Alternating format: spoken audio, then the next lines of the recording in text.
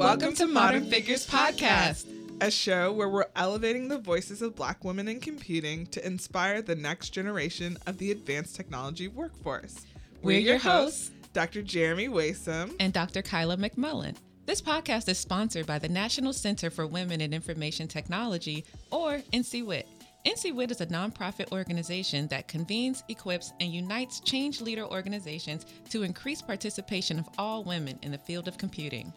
Kyla and I are representatives of the Institute for African American Mentoring and Computing Sciences, or IMCS, which serves as a national resource for Black and African American students, faculty, and industry professionals in computing. Special thanks goes to our listeners who contribute to the podcast by supporting our online store, which you can find at our website, www.modernfigurespodcast.com. All right. Hi, everyone. Today we have Dr. Danae Ford Robinson in the stew with us in the studio. Really? Okay. I'll say studio. I like the stew. I like that. That was kind of cool. So if you don't know her, I love her tagline. She says that in all of her things, she uses human-computer interaction to understand programming knowledge evaluation and socio-technical ecosystems. So she's going to tell us all about what that means. Okay. So right now, she's a senior researcher in the RISE group at Microsoft Research. She's the author of like 10 conference papers. She's done research at Facebook, Microsoft Research, MIT, Lincoln Labs. She has a whole PhD in computer science with a graduate minor in cognitive science that she obtained at North Carolina State University. She's a triple packer, actually. All of her degrees are BS, MS. That sounded a little weird. Yeah, not a little weird this time. Triple packer. But she has all her degrees from NC State in computer science with her graduate minor in cognitive science. And she's going to talk to us about just what it's like being her. So, hey, girl. Hey, girl. Hey. We're glad you made it all the way from Yes. Seattle. Yeah, sunny Seattle. Yes, to sunny Gainesville. The irony Right. is that Gainesville's real gray today, y'all. Right. Super great. Super great. It's just for her, too. I feel welcomed. I received that. I received the warmth. You probably didn't grow up knowing that you wanted to be a senior researcher at Microsoft. So, like, growing up, like, did you have any influences that made you feel like, hey, tech, science, these are things that I want to do? Yeah, so I grew up, I would say I didn't really have much of a big tech interest until I went to high school. So I went to Charles Herbert Flowers High School, which is in Prince George's County, Maryland. Oh, that's why she had a response. I was like, what? They took like all the best teachers from Oxon Hill They and did. Roosevelt, the two rival science and tech schools, and then made this brand new school and said, forget Well. all the rest of you. So We're just going to start over. No. For background, so in that county, there's 3 science and tech schools. Kyla went to one, Oxon Hill, right? Mm-hmm. And the Roosevelt's the other one, and Flowers, the newer of the ones. So there, I was in the science and technology program where we learned a lot about C and Java. I learned a lot about programming languages there, like coding there. Mm-hmm. And at the time, it was very impactful. Like, we were learning about MySpace and Marquees and things like that. And MySpace was popping. Like, I could put Right. music on my page. And I could do little ASCII character figures. It was so cool. And for me, I was like, it kind of just felt natural. It felt like a fun thing to do. Towards, like, the senior year, like, I worked on this app for my research practicum project. So we also had research projects as well. People were doing internships with people, like, in industry nearby. And mine is about Fancy. helping active investors identify properties. So I had like an app. It was like for BlackBerry or something like that to help active investors. And I got like first That's place in like the Aw. competition. That's awesome. So I was like, oh, I didn't know I did all this. I didn't know that was that cool. But it was really exciting to just see that I could build something that everyone could use, and that I could show it to my friends. Like it was cool at the time. So.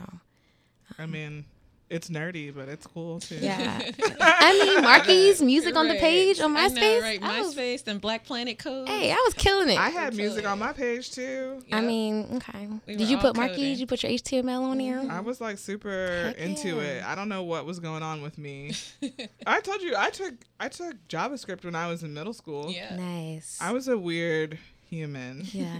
but coding was not. No, I like people way too much. But you can show And You at can the do both. time, the code. I know now that I can do both. Right. But at the time, that was really the only thing that we saw, right? Yeah. Like Yeah. that people who coded were isolated in a room with a bunch of other people who were just like laser focused on their keyboard and their computer. And that was it. Yeah. That was it. I guess I would say for me, like my high school was not like, my class was not like that. My high school, my research practicum, my AP computer science class was full of kids looked just like me. So it wasn't anything out of the norm. Yeah. It was like, hey. So we would like cut up in class and then have to get like the projects done. Right. You know, like she'd be like, "Oop, y'all tried it. I got it. Y'all can play it." Like she'll be chill some days and be like, "Actually, no, you're not about to embarrass me." Right. That's so funny. And it was kind of cool to see the duality. My teacher was a black woman for my AP computer science class. Wow. Like most of my teachers, I probably had one for my C teacher that was a white man. All my others were black. Wow. Okay, so you were just in an abnormal environment, right? They But recruited you the right thought teachers. it was normal. Yeah, I thought it was 'cause you thought normal. it was normal. Yeah. And then I got to college and I was like, oh, okay. And I was like college in the South, right? So Yeah. coming from Maryland, yeah. which is still below the Mason-Dixon line, No. but But it's not considered the not. South. It's very different. It's We just don't, very we don't different. claim y'all. It's okay. People don't claim Florida either, but guess what? My whole Yeah. family's from Mississippi, so y'all can't try me. Ooh. Okay, you from real Deep South. South. Real. Yeah. Deep Real. South. Mississippi. Right, correct. M-I-S-S. I-S-S. Crooked. Anyways, this isn't about me. So, But yeah, so I came to NC State for undergrad. It was a shock a little bit to me. Honestly, like, I don't know, we might need to edit this part. I've never been around so many white people my whole I life. mean, that's That's true, fine. girl. And up like in I PG, didn't yeah. recognize I didn't see people. I couldn't tell differences at first for me. It was really hard. And then I started having I had classes with people, so you start to form bonds. But Yeah. for me, I was like, this is just it was very overwhelming for me. That's so I walked really past people. interesting because, so like my experience is opposite, right? Mm-hmm. Like where like I spent almost all of my time around people who didn't look like me, and when I got to college, I was like, there's tons of black people here. Like, you guys don't know how bad it could be. And there are people like complaining Yeah. about how few black people, and I was like, y'all don't understand. Right. I've made it. Like I found us. This is Wakanda. I mean, look, I didn't have that language back then, Right. but yes, that's how I felt. Like I felt like I finally have community, and I don't have to like go search for it. Right. But I'm sure you felt like, where we at, and how do I Right. find us? Yes. Yeah, PG to NC State. That was a that's- big difference. So for me, I was also, while I was at NC State for undergrad, I was on the track team. So I was like NCAA D1 varsity track Okay. team. Wow. and so what my- was your event? So I ran 400s, 200s, a lot of 4x4s. In high school, I ran 800s and cross countries, but they Oh. put me back to a long sprinter A long sprinter. when I got to college. So And you did all that with computer science as your major. yes, ma'am. Whew. I Did you win anything? I got my fellowships, my scholarships Okay, though. right. She said, "I want some I got some scholarships." scholarships. Okay. I got my scholar student athlete. Right. But yeah, I did win a couple races. But actually, at one point, I was ninth in the ACC Oh, for the wow. 400 at the championship meet. That was, That's But amazing. Yeah. though that was like a one-off situation. Some people didn't run that race that day. I was looking for them. Like some people call out. Yeah, I was like, oh, let me. You had to tell us that. I was ranked for one day. Y'all can cut that out. Exactly. Cut that out. But I'm keeping that. Oh yeah, we're keeping that. but yeah, so for me, like my tribe was my athletic community. I actually had a lot of, even in my computer science classes, there were some people in my track team who were also black. Well, one person was black, and they were in computer science class. I had swimmers who were white who were in computer science classes. Now they weren't, the swimmers weren't doing as well. The track people were killing it though. Wow. And there was another basketball player who was like an amazing women's basketball player. This is a black woman. She was killing it, and she was also killing it in the computer science classes. That's awesome. And so I had like a lot of explicit mentorship and like implicit mentorship where I would like ask them like, I got these bugs in my code. Can you help me out with this? Or you taken this class before? Like what? Maybe I'm missing something. I'm like not doing this right. So they would help me. That's so cute. Little so- scholar athlete. Yes. Scholar athlete All the community. nerdy ones. That's fine. Yeah, but I found like that was actually a main reason I stayed at NC State. I found the community was important to me, and I knew that after I did undergraduate research, I knew somebody encouraged me to do the PhD program, and I knew like so many things were going to change for me. I was like, this was different, and I needed something to stay the same, so I stayed at NC State. So I did apply a couple other places for masters and things like that, including NC State for a master's. And then one of my advisors, my research advisor, Girl, this sounds like my life. she was like, Danae, I saw your application. Like, she was writing a rec letter for me. She was like, Danae, I saw your application. I noticed that it said master's. That was accident. You might want to switch that. To write PhD. Right. And I was like, no, ma'am. Wait, was this like after class too? Like you just left class and then they just pull you aside? Like, Luckily, that semester I didn't have a class with her. She That's happened to emailed me. me.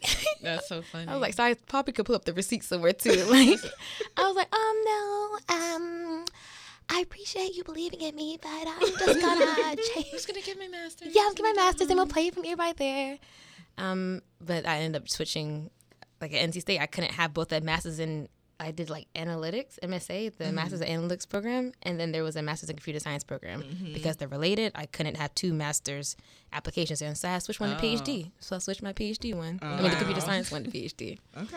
Wow. Yeah, I applied to a lot of master's programs. Well, not a lot, but more than just NC State. But the fact that that's the only one I applied to for a PhD, actually. Because I had to. Like, they made me switch.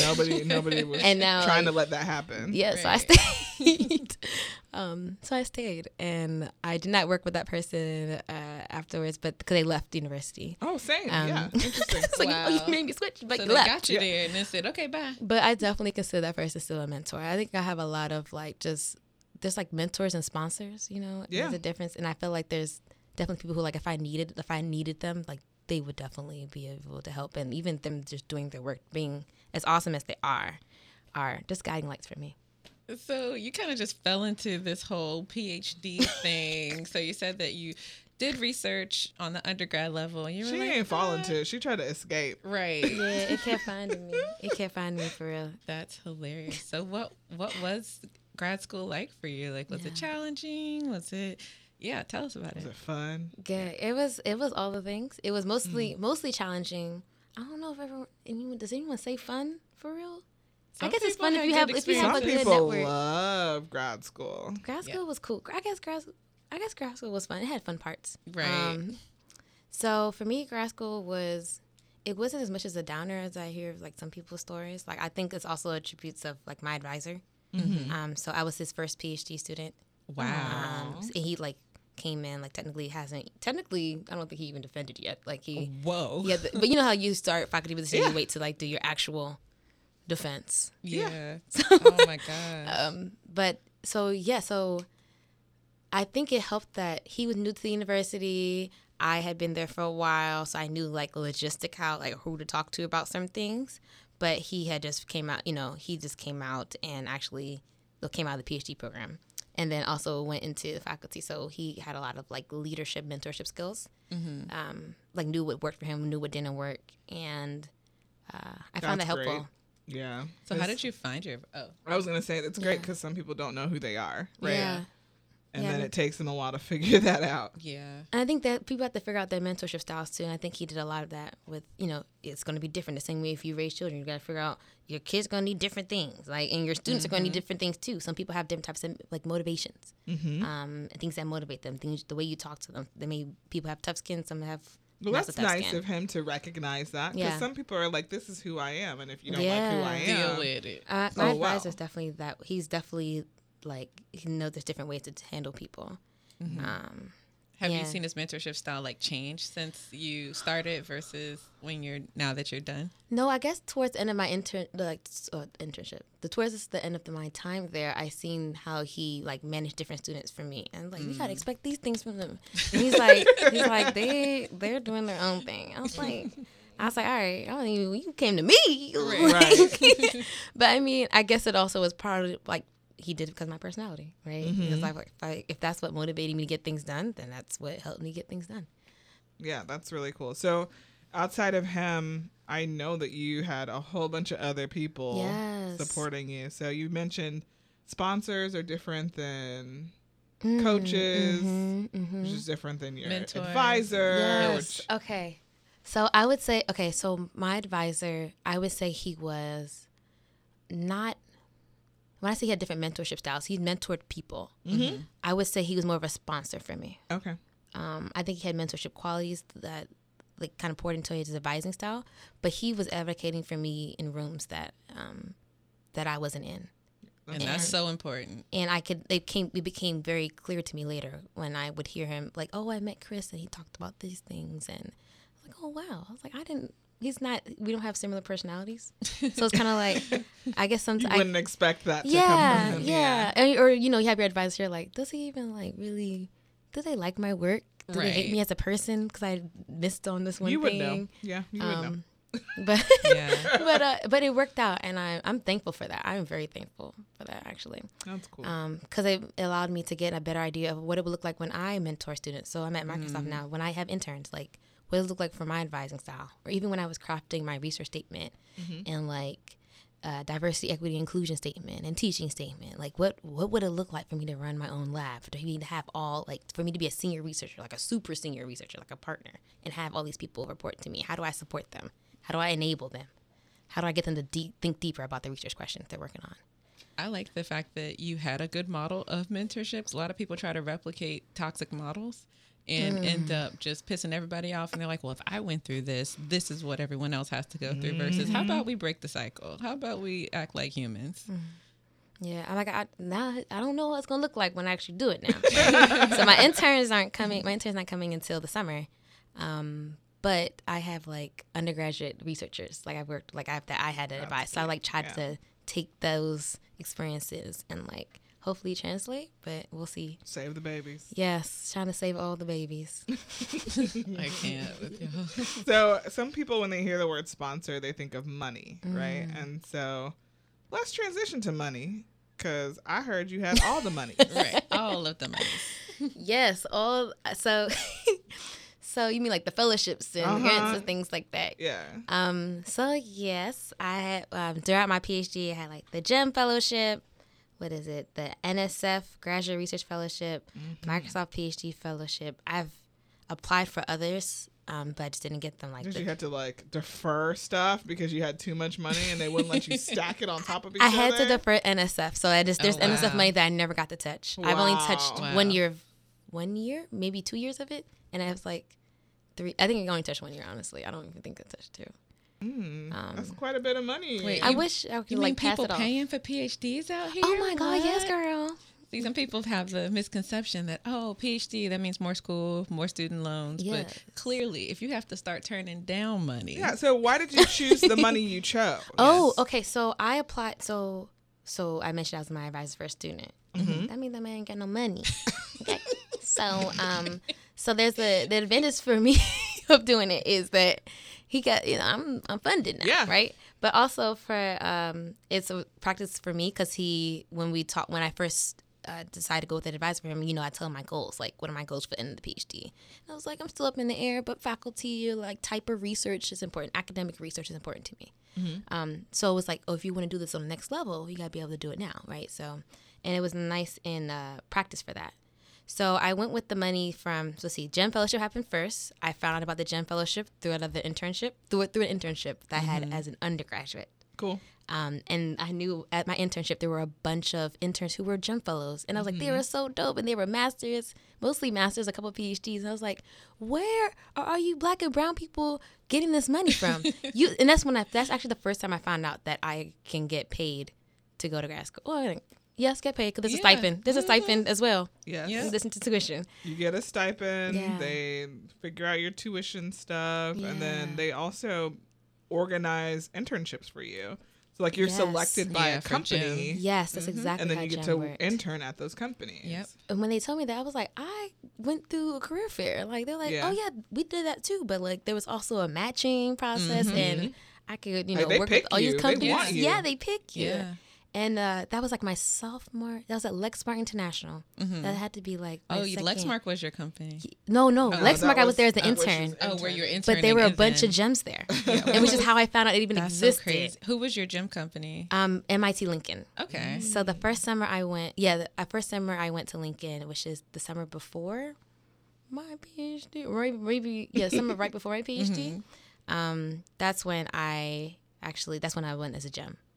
That's cool. So, yeah. That's really cool. Yeah. And the GEM Consortium is one of the like longest standing minority doctoral scholars programs in the country. Yeah. Yeah, and they also have a conference, They too. have a They conference. do. They do. And they go around the country giving these GEM grad labs to talk about graduate school, to help prepare students, but then also like tell them about what they do. Yeah. So. Yeah. So it's pretty dope. I actually made some really like lifelong friends like from there. That's cool. People I found out later on like were GEM fellows. Like, you're a GEM fellow? It's like, oh, like a little secret fan. Yeah. Like, Right. oh, okay. Yeah, I was GEM with IBM.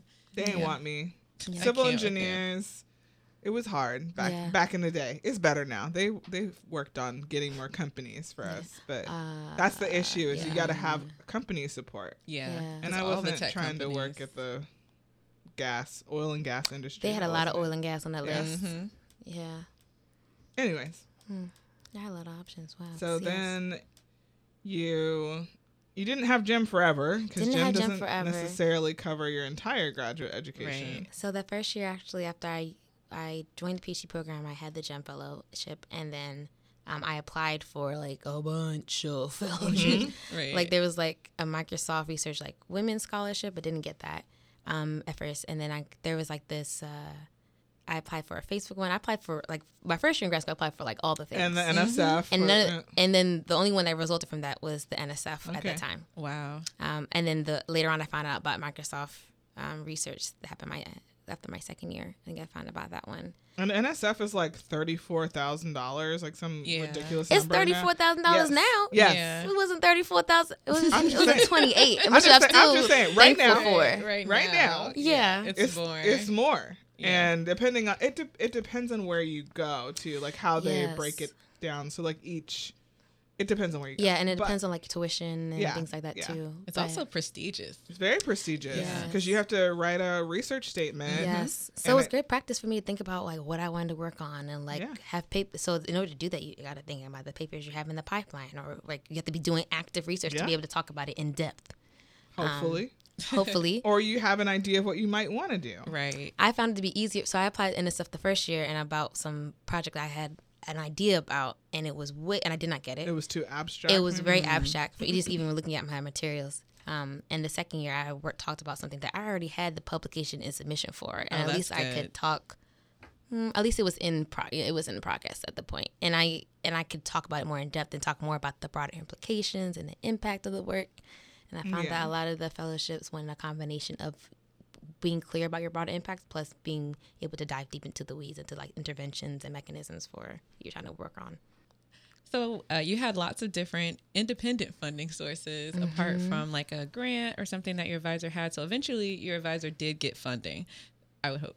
Yeah. Yes. He definitely got money. Like, but the first year is kind of like. Yeah. So can you tell if there was any difference in your experience as opposed to a student that was on a funded project for your advisor, or did their advisor do a pretty good job of making sure everyone had the same experience? I think I didn't notice any differences between other students and their projects.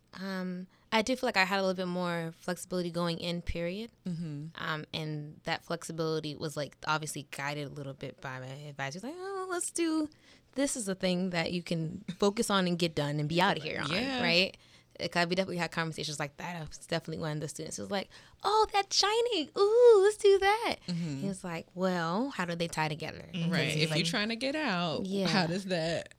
Yeah. So, and I appreciate like that and being able to see that.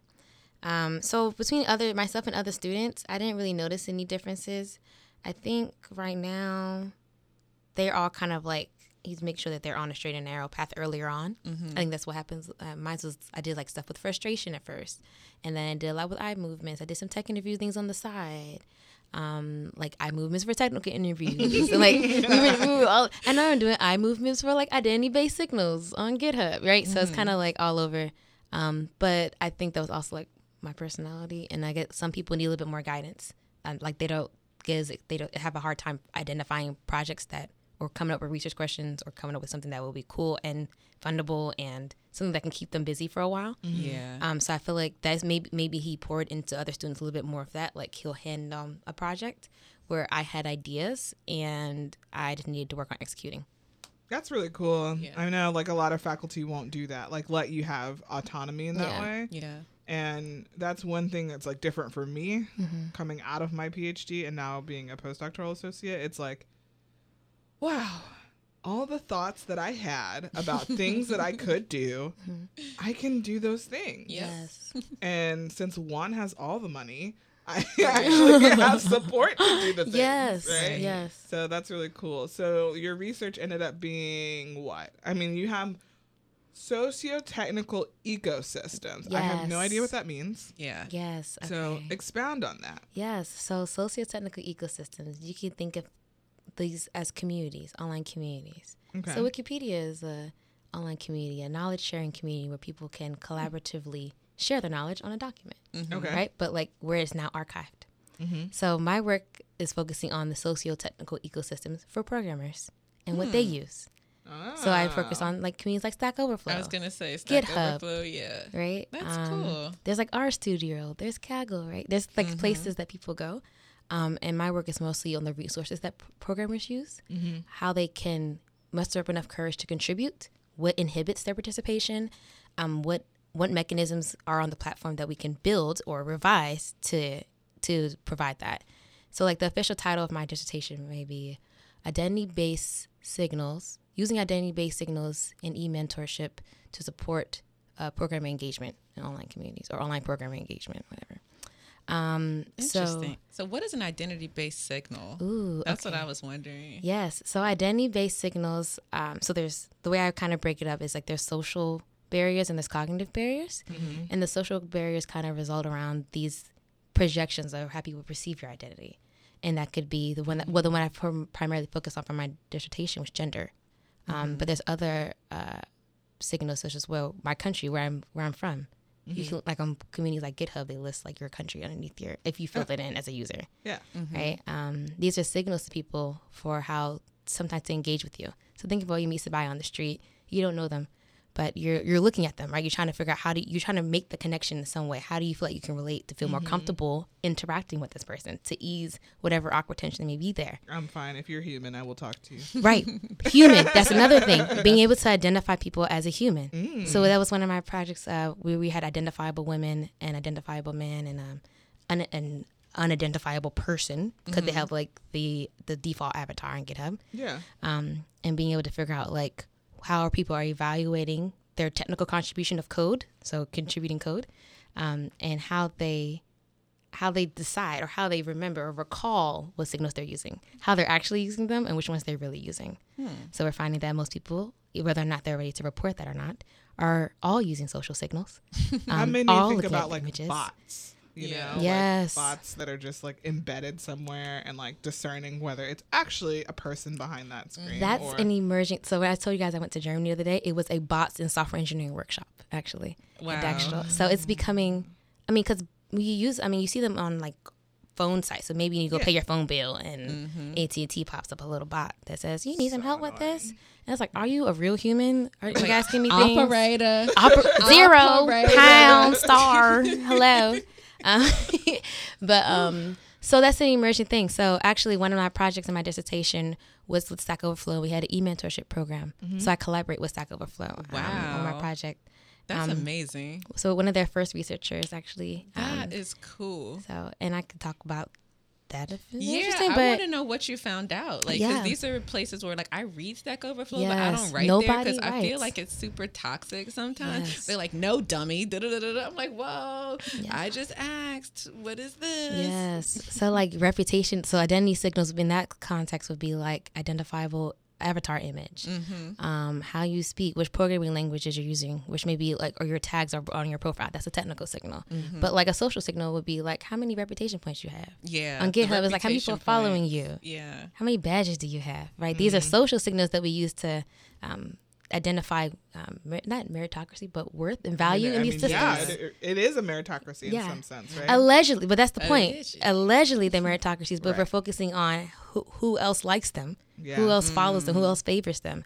Then we need to make that clear. And we need if we're going to use those signals, if that's fine, if developers are using them, which they are, we need to make it clear that that's going to create bias on people who are engaging in these places and Yeah. reduce the likelihood of experts in offline Like spaces engaging online. If I'm new to the space and I don't have this alleged credibility, Right. but I'm credible outside of this space. Yes. Yeah. I don't know that I would want to engage. Right. Exactly. There's also in the open source community like pull requests. So you pull and you ask, "Hey, can I contribute to this?" And newbies don't usually get their pull request honored, but you know, the more you have, but people have made whole websites just for new people. Like, "Hey, pull something from here. Right. We will let you Instructions on contribute." how to onboard newcomers. Yeah. So what were some cool things you found out in like Stack Overflow? I'm like dying to know. So like the first initial project was identifying the barriers that women have to contributing. So we identified these barriers. Stack Overflow got women with the work. We messaged Jeff Atwood, who is like the founder of Stack Overflow, the co-founder. And like, you know, he tweets about the work. So I'm like, oh, that's so cool. And he connected us. I mean, through various mediums, we were able to get connected with the researcher. And we conducted this Stack Overflow mentorship program, which essentially maybe in a coaching program. This is where our coaching mentorship sponsorship is kind of interesting, where we had human novices get help by human mentors. So we had over 70,000 novices enter this help room. Whoa. It was over a 30-day period. Now, many novices dropped out because the many novices entered the room and then left because they were, they're expected to peek and see what's happening and leave. Just being Because nosy. they've had negative experiences on the platform before, so who could blame them if they're just because the modem says, or the modal said, we see you drafted a question, we'd like to see if you can get help, or would you like help from an expert on your question, on how to post your question. But in that experience, so we had like over 500 novices actually engage in the help room, and from their questions, we were compared to other novices, which is less than 15 points, or had like 3 questions upvoted, which is 5 times 3. Just to be clear, like this, because that was always a question people had about the work. And we saw that novices had a 50% increase, who participated in the program, had a 50% increase in score on average. So score is how the community receives your question, right? They can upvote your question. So they're increasing their social capital by asking for help. Like Right, but help. by getting help, by crafting what the help looks like, right? But it's kind of cool because it's like expert users, allegedly, and these could be allegedly the same people who could be saying, your question doesn't belong here, and delete that. Right. But I think creating a safe space for novices to be vulnerable and ask for, like they're already asking for help, but they know Stack Overflow is already toxic. So they've already overcome the barrier of the fear of posting. Yeah. And the fact that they've gone the extra step to say, oh, there is a safe space where I can get help, so I can even ask a question that can be well received by the community. It was cool. It was interesting to see how that safe space actually, or this markup of the safe space, this I don't want to say illusion because it was real, but how it helped. But it was like a controlled. It was a controlled environment, moderated. In which they knew. Moderated in a different way, like marked as a place to help you get better help on your questions. That's really cool. So, it sounds like you had a deep relationship with Stack Overflow. Yeah. But we ain't talking about other things that you had relationships with, like people. So, you got married recently, not too long ago. Yes. I guess you're still considered a newlywed. Yes, the old folks keep telling me. They were like, oh, look at them. They've been married for a year. And they be like, I've been married for 65. Right. Like, dang. Yeah. I don't know why that's a thing, but That is a apparently it thing. is. Yeah. So when did y'all meet? Did you meet in grad school? No, we met in undergrad. Oh, wow. Actually, technically, we met on the first day. There was like an African American symposium. And we already had our track symposium thing, our athlete symposium. And this guy in the back had like a book bag on that was like the Nationals track book bag, like the track and field Nationals book bag. And I was like, how you got this book bag on? But he wasn't at the track meeting. Ooh. If he got the Nationals book bag, he must be fast. Right. But he too slow to be on the track team. Got this national book bag, but But- can't run on the track. But you can't run the track. What's wrong with you? You gonna make grades? Wow. I hope you didn't walk up to him and say that. I mean, pretty Those much. were the thoughts in her head. I mean, I think I kind of did say like, Oh, never mind. cause, so when we had like symposium, and then we chatted at symposium, and then didn't see him for a while until like maybe at one track meet for like 5 seconds, because he was ended up being on the club track team. But we had a computer science class together, so super nerdy love. Oh, wow. Right? So we had like our Java programming 2 class. So when we started doing like object oriented programming and all those things, and like I passed him a note in the class and said, how's the weather? And he was like, what the? What the, huh? You literally sent him. Yeah, a he physical he piece never of remembers paper. his reply. He didn't. He always like leaves me out to dry and make me look like I was a one-sided thing. I was like, you were talking to me too, bro. Like, so like that day I didn't sit with my athlete friends. I did not sit with them. I sat like on the other row where he was at, and I passed him a note. Okay. So or like yeah, so. That's And then hilarious. then we had a psych class together, like a psychology 101. Funny thing, the same teacher we had that class with ended up being on my PhD committee. Wow. And remembered me, like Wow. remembered my name. Like I took a class with him in grad school, and he was like, "Danae Ford, that sounds familiar." And I was like, "Oh crap!" He remembers me. I was like, I mean, got an A in that class for undergrad, but I was like, that was like 4 years ago, bro. What are you talking about? Yeah, Chris Mayhorn. He was on my committee, but he was a really cool dude. Ryan was in that class too, and so we started dating after that class. There's like a whole like sweet love story, like he has to be his girlfriend in French, and I was like, I had a Google Translate. I was like, what does this mean? And now we dating, and now we're married. So y'all use technology to start dating. That's whole nerdy. We next level nerds for real. Really? For real. Okay. I got, like, nerd what tattoos on qualifies me. you as that? Okay. I do have like on my side, like it says "Be Bold," like it's like the bold HTML tags and the bumblebee in the middle of it. That's awesome. Like that's like it's a really. I mean, he doesn't have one like that. I have. That's like my Okay. tattoo. I love it. But so yeah, full I've fledged. learned so much. That is hilarious. People. Yeah, so it's kind of cool. So is he a computer scientist? So after that class, I'll tell you about this guy, y'all. After that class, we had that class together, and like his dad was like a computer scientist and all that stuff. Okay. Oh, that's cool. And Yeah. after that class, he was like, actually, I don't want to do this anymore. Peace out. And then went to information systems where he's still doing databases, but from a different angle. I'm like, sir, I'm confused. Like, But still in tech. still in tech, so he's technically a network engineer right now. So he still works for East Coast companies works remotely while in Seattle. So Oh. yeah. Flexibility. You Yeah. gotta love that. So we've been married since October last year. Woo, woo. Dang, it's been years. October so fast. 2018. Yes, October 2018. Isn't your anniversary the 13th, right? It is the 13th, Yeah, we're girl. anniversary twins. Yeah, we did notice that. Yep. Yep. Anniversary twins. October is a great time of year to get married, man. I'm telling you. It's great. It's just like I nice got and married in crisp. May. Oh, with the hot humid Right. people. It was great. Hot. Code word for hot. Hot. Anyways, Sweaty. I mean, October in Florida is not cold either. So Right.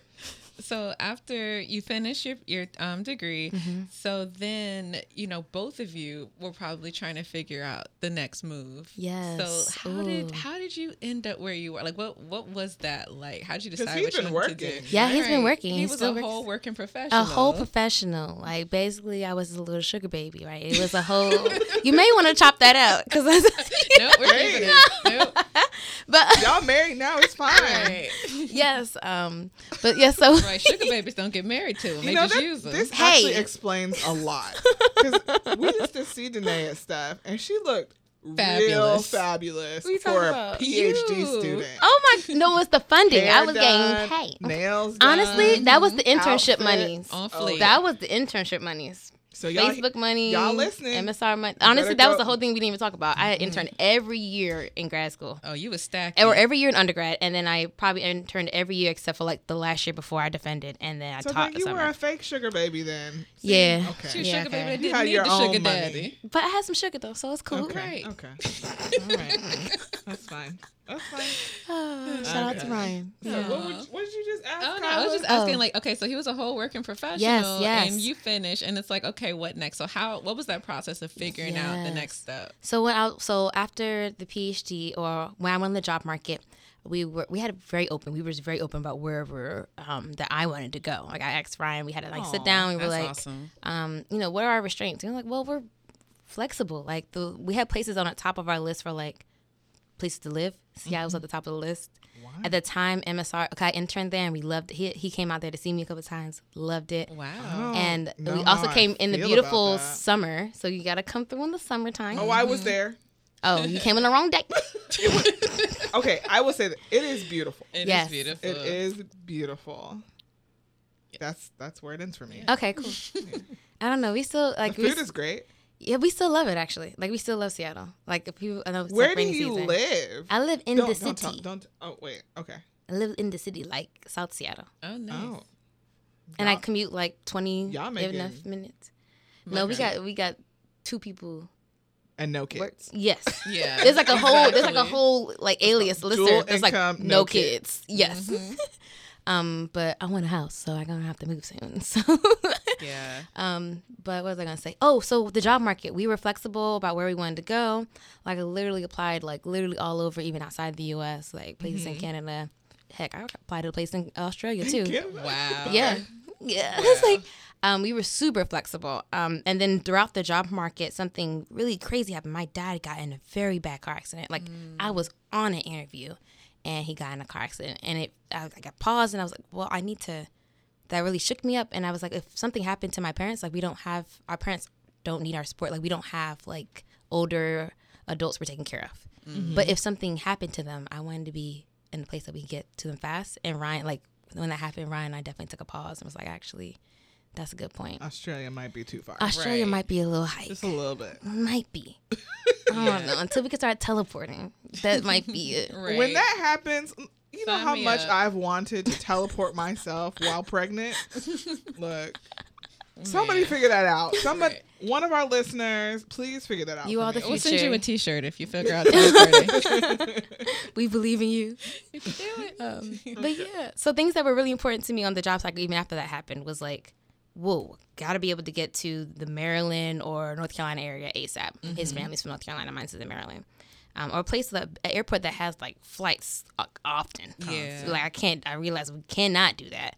No Gainesville Airport. No gains. I went, not at all. We went in to be at a place that allowed me to have the same type of impact I had before.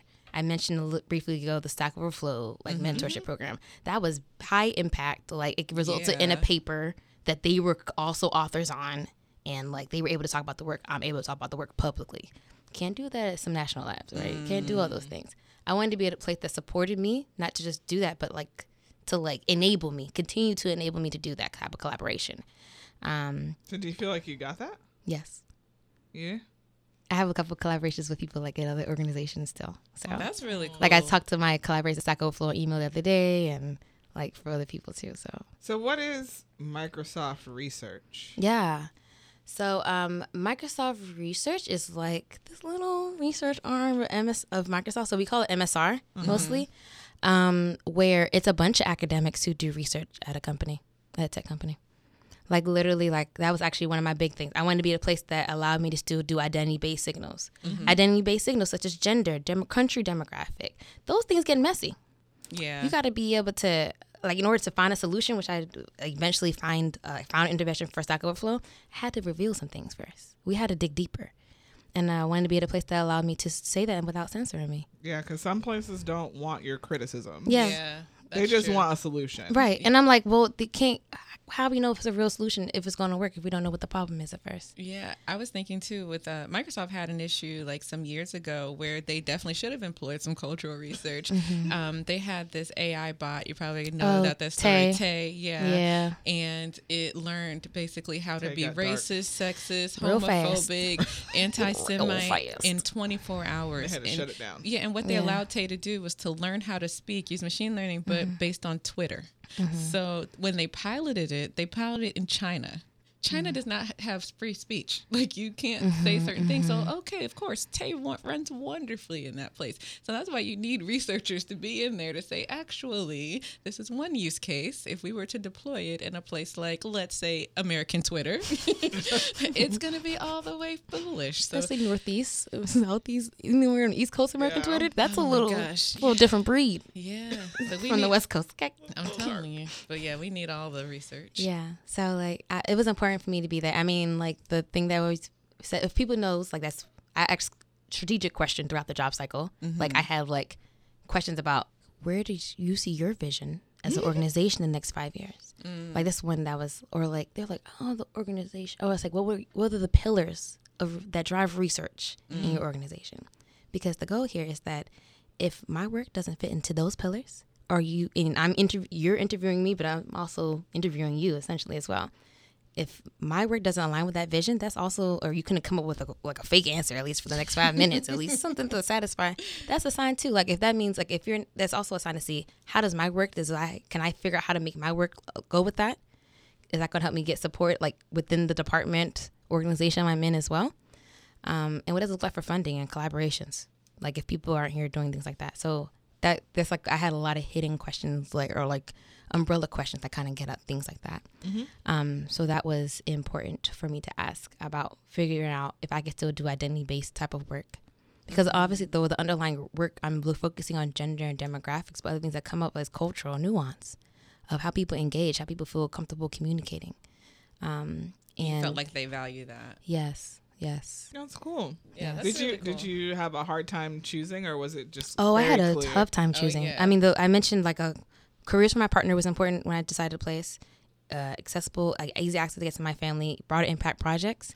I didn't mention the main one was careers for my partner. That was like a big deciding factor at the end. That I didn't Careers realize. for him. Yes. Okay. So like, as in something that we didn't really, or wasn't a highlight of why we were selecting places to interview at until like towards the end of decision making time, because the fact that my partner has a career in tech, that means that, and I'm in the tech area. Like if it should be easier. It should Right. be easier than if they were. It should be right than if they're in like the arts. If you don't Right. have a big art scene in the area, right?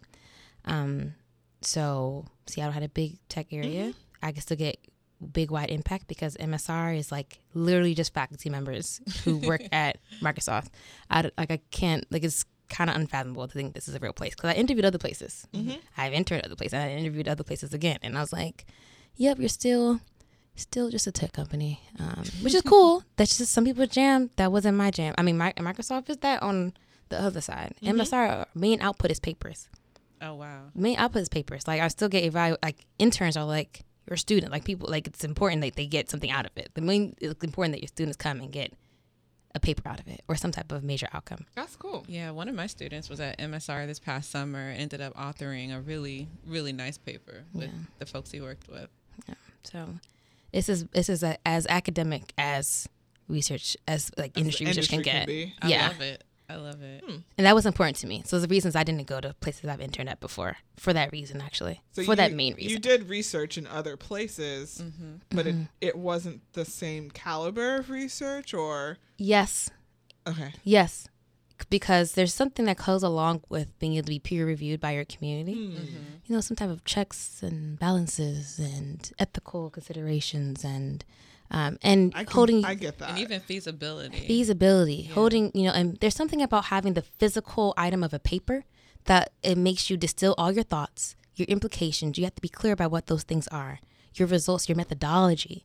That just writing a paper is helpful to get all those out. And it's an entity you can point people to. What are some of like the venues that you're submitting your work to? Yes. Because my work, I'm at the intersection of software engineering and human computer interaction. Okay. So SIGSoft and SIGCHI. I publish at software engineering venues like FSE, which is Foundations of Software Engineering, ICSE, which is International Conference of Software Engineering. But I also do the SIGCHI ones, such as CHI, which is the Human Computer Interaction main conference, the big one, and CSCW, which is computer supported cooperative work.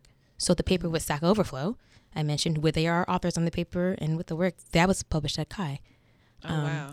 So, yeah, That's pretty cool. That's awesome.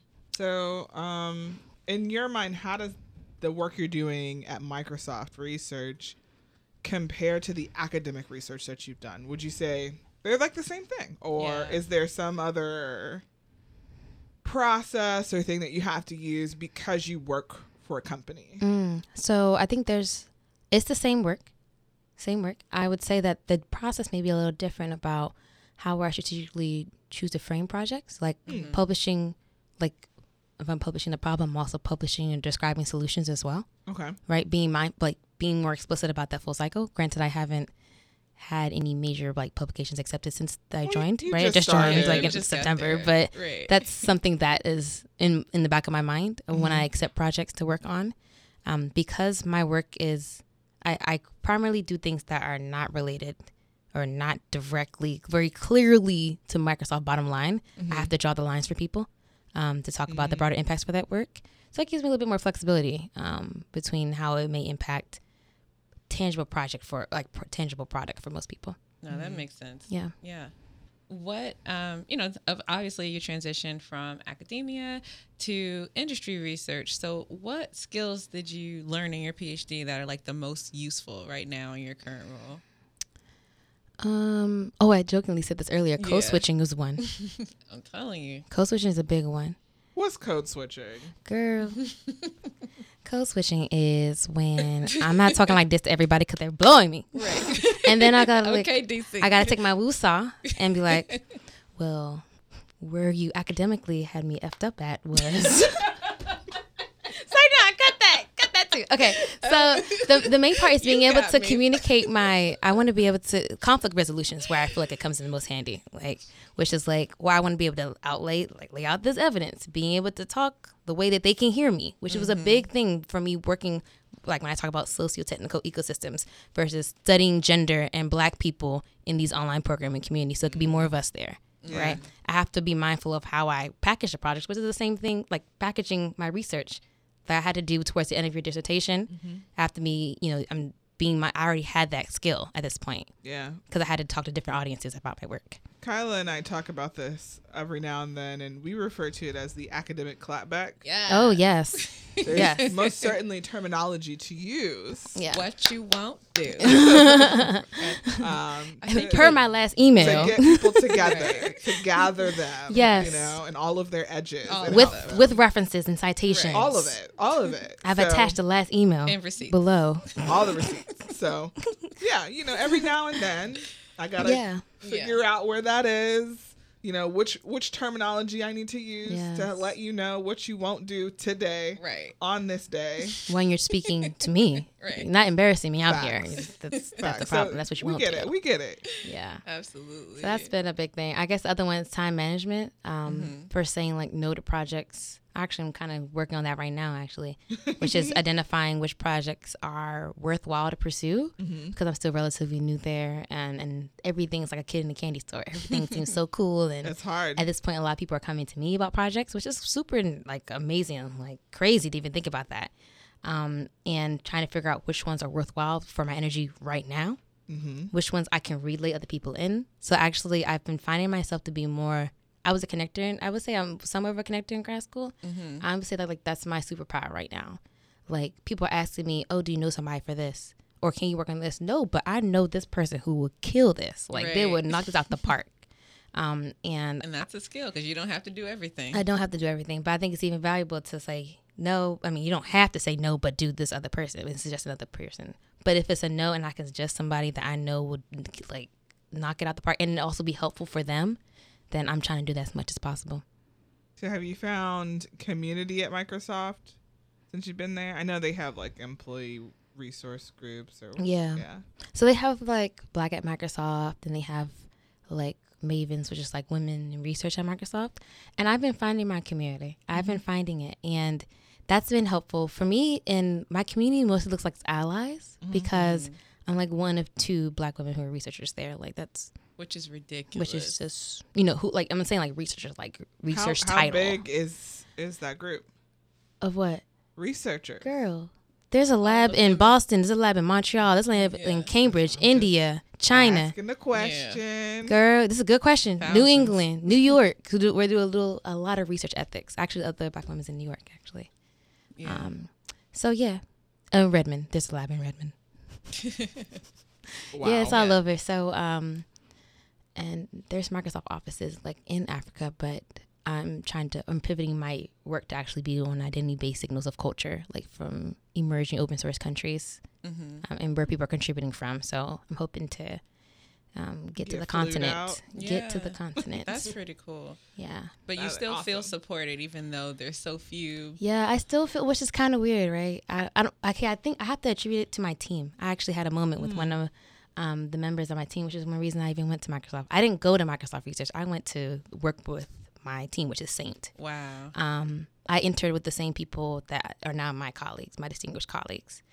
And I definitely, when we were on a trip recently, I definitely told my colleagues, I was like, thank you for making me feel like I'm supposed to be here. I'm welcome. You don't treat me any different from, yes, I'm new. You don't treat me any different from because I look different or I sound different or because I'm a woman or because I'm black or anything like that. I feel supported versus when, sometimes you have awkward conversations with people and they're like, oh, wow, life must have been hard for you. Oh, wow, you have so many accomplishments. Right, you're so articulate. You're so articulate. I'm like, I just met you. English in the ghetto? Bye. Okay. Let us move on. I'm just thankful for that. I've been doing a lot of self-reflection and just I've been very thankful lately. So I've been basking in this thankfulness. From PG County Hey. to Raleigh. PG, stand up. Hey. All the way to Seattle. Do you think Raleigh Hey. prepared you for Seattle? Oh, yes. Yes, ma'am. But also, PG County prepared me for Seattle. Oh. Okay. I How had so? a tribe of people pouring into me, like, before I even recognized they were pouring into me. Wow. And I think when you go back, even when I go back to Raleigh and I go back to Maryland, and that's why I'm talking about that being thankful part. I recognize that so much more now, and how my norms were different, right? Like my norms were different, and it prepared me for when people try to challenge my own norms and how to engage with others. And I'm thankful for that.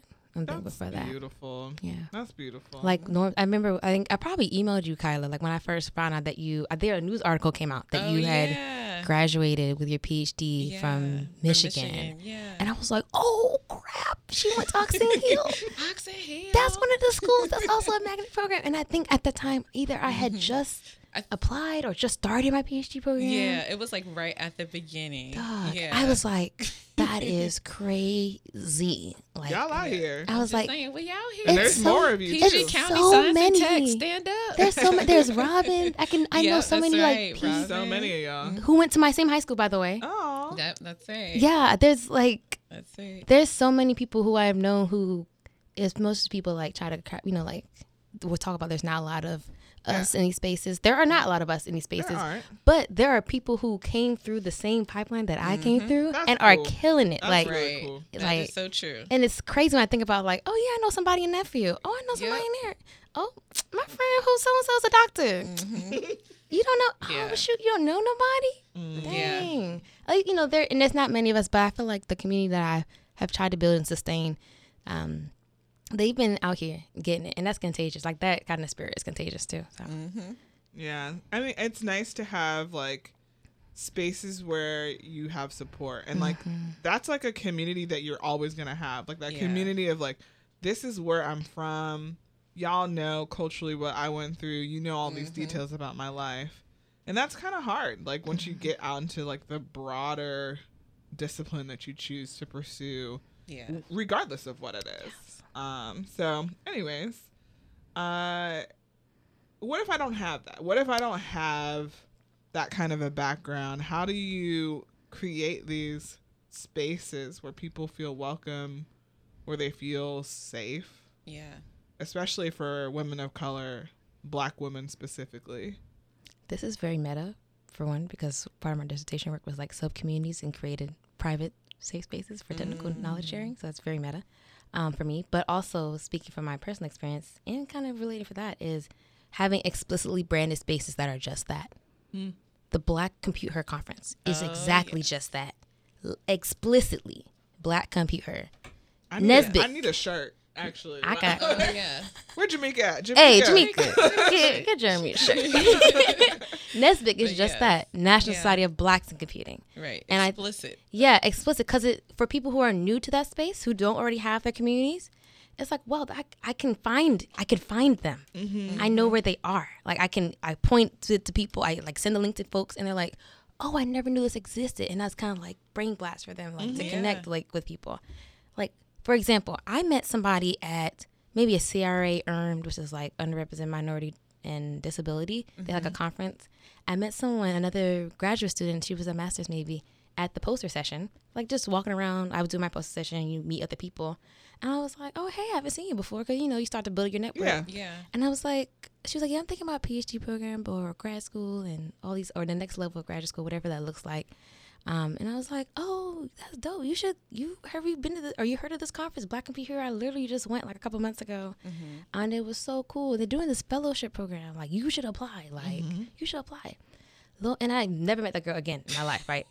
And then I get to the Black Computer, or I found out that I like got selected to be a fellow. I was like, oh, that's cool. Yeah. And then I get there, and she's there as a fellow. That's and awesome. It's like those one-off experiences that, okay, maybe you don't feel comfortable to going up to a group of strangers, but like if it's like, you know, casually like one-off, ease into the dialogue, because there may be someone else who is looking for the same community you are looking, or you were once looking for, and you may have that one tie to the next group for them. Yeah. So I think that's the like idea of like stepping out your own comfort zone, because in a way you find out that the people who really helped you or who would have helped you, they stepped out their comfort zone to help you, and in some ways you never know what people are going through. Yeah, that's true. No, that's so true. I didn't even think about it. Like knowing stuff exists versus having someone explicitly say, "Hey, come to this thing." Yes, I just met you, but come do this thing, you because might there be are interested spaces. in this. Yeah, Yeah. yeah. I thought when you said that, when we talked about the safe spaces for women of color in tech, I just envisioned a Stack Overflow, but called Black Overflow. Oh gosh. Oh, that would be kind of cool though. That'd be kind of cool. I mean, there's been new communities, like there's like AskQuestions.tech that brands itself as an inclusive space to ask questions. Oh, that's cool. There's like this following called Black Tech Twitter, this hashtag on Twitter, and one of the people, I think her name is like Paris Athena. She's been trying to like consistently create this like community. Yeah, like they have, and asking for like resources to be submitted to it. And this like code new. I've been finding about all these, even like pivoting more from gender to culture. Yeah. I'm finding a lot more about these other, like, even they're smaller, which is there's value added in the fact that they are smaller. And you are identifiable. So, like, you hold yourself accountable by just because you're being yourself in these spaces, like Code Newbies. And these places kind of make it's explicitly stated as a space that's for help. Like, and we have strong code of conduct when you don't abide. So, the same way, like, how Nesbitt, Black Computer is a very protected space. Like, and the organizers protect it. They have their own implicit code of conduct, whether or not they have it written somewhere, they probably do, about what the space is for. So, when allies come in, or quote unquote allies, they're not abiding by it. They're not here. They're not coming back. They don't get an invitation back. And the same way for online communities, like the same way when people kick people out, the code of conduct, these guidelines that if you're participating in this community, you have to abide by them. They get kicked out too. Yeah, the or they should be kicked out, right? Is play games if you want to. Yeah, but you're not gonna be here for long. No, ma'am. Oh my goodness. So, anyways, Danae, thank you so much. I'm so glad you're able to come. Thanks for having me. How do people find you? Yes, y'all can find me on the Twitters. I am Danae Ford Robin, so DenaeFordRobin on Twitter. Or you could just, all these things are linked from my website, which is DenaeFord.me. So, She got a dope website. Yes, she does. Thanks, guys. I worked on it myself. I did. See, Jeremy says I do all the voices. You do all the voices. I do have a lot of voices, and I think it helps that I'm kind of sleepy from like hot yoga this morning. So it's kind of this is my fear. That's why I was like, I'm gonna get real candid. I'm gonna get a little too loose. But no, that's right. That's what we want. That's what we want. Cool. That was coffee in her cup, y'all. Yes, it's coffee or tea. Yes. Tea. Yes. As always, you can find us on our website at modernfigurespodcast.com, where you can also purchase items from our online store. Send us questions via email at askus@modernfigurespodcast.com. The podcast is also on social media. Just search for Modern Figures Podcast. And you can find Kyla and I on Twitter. Kyla is at Dr._Kyla, and I'm at Jeremy Waysome. Until next time, stay hydrated, Moisturized, and protect your peace.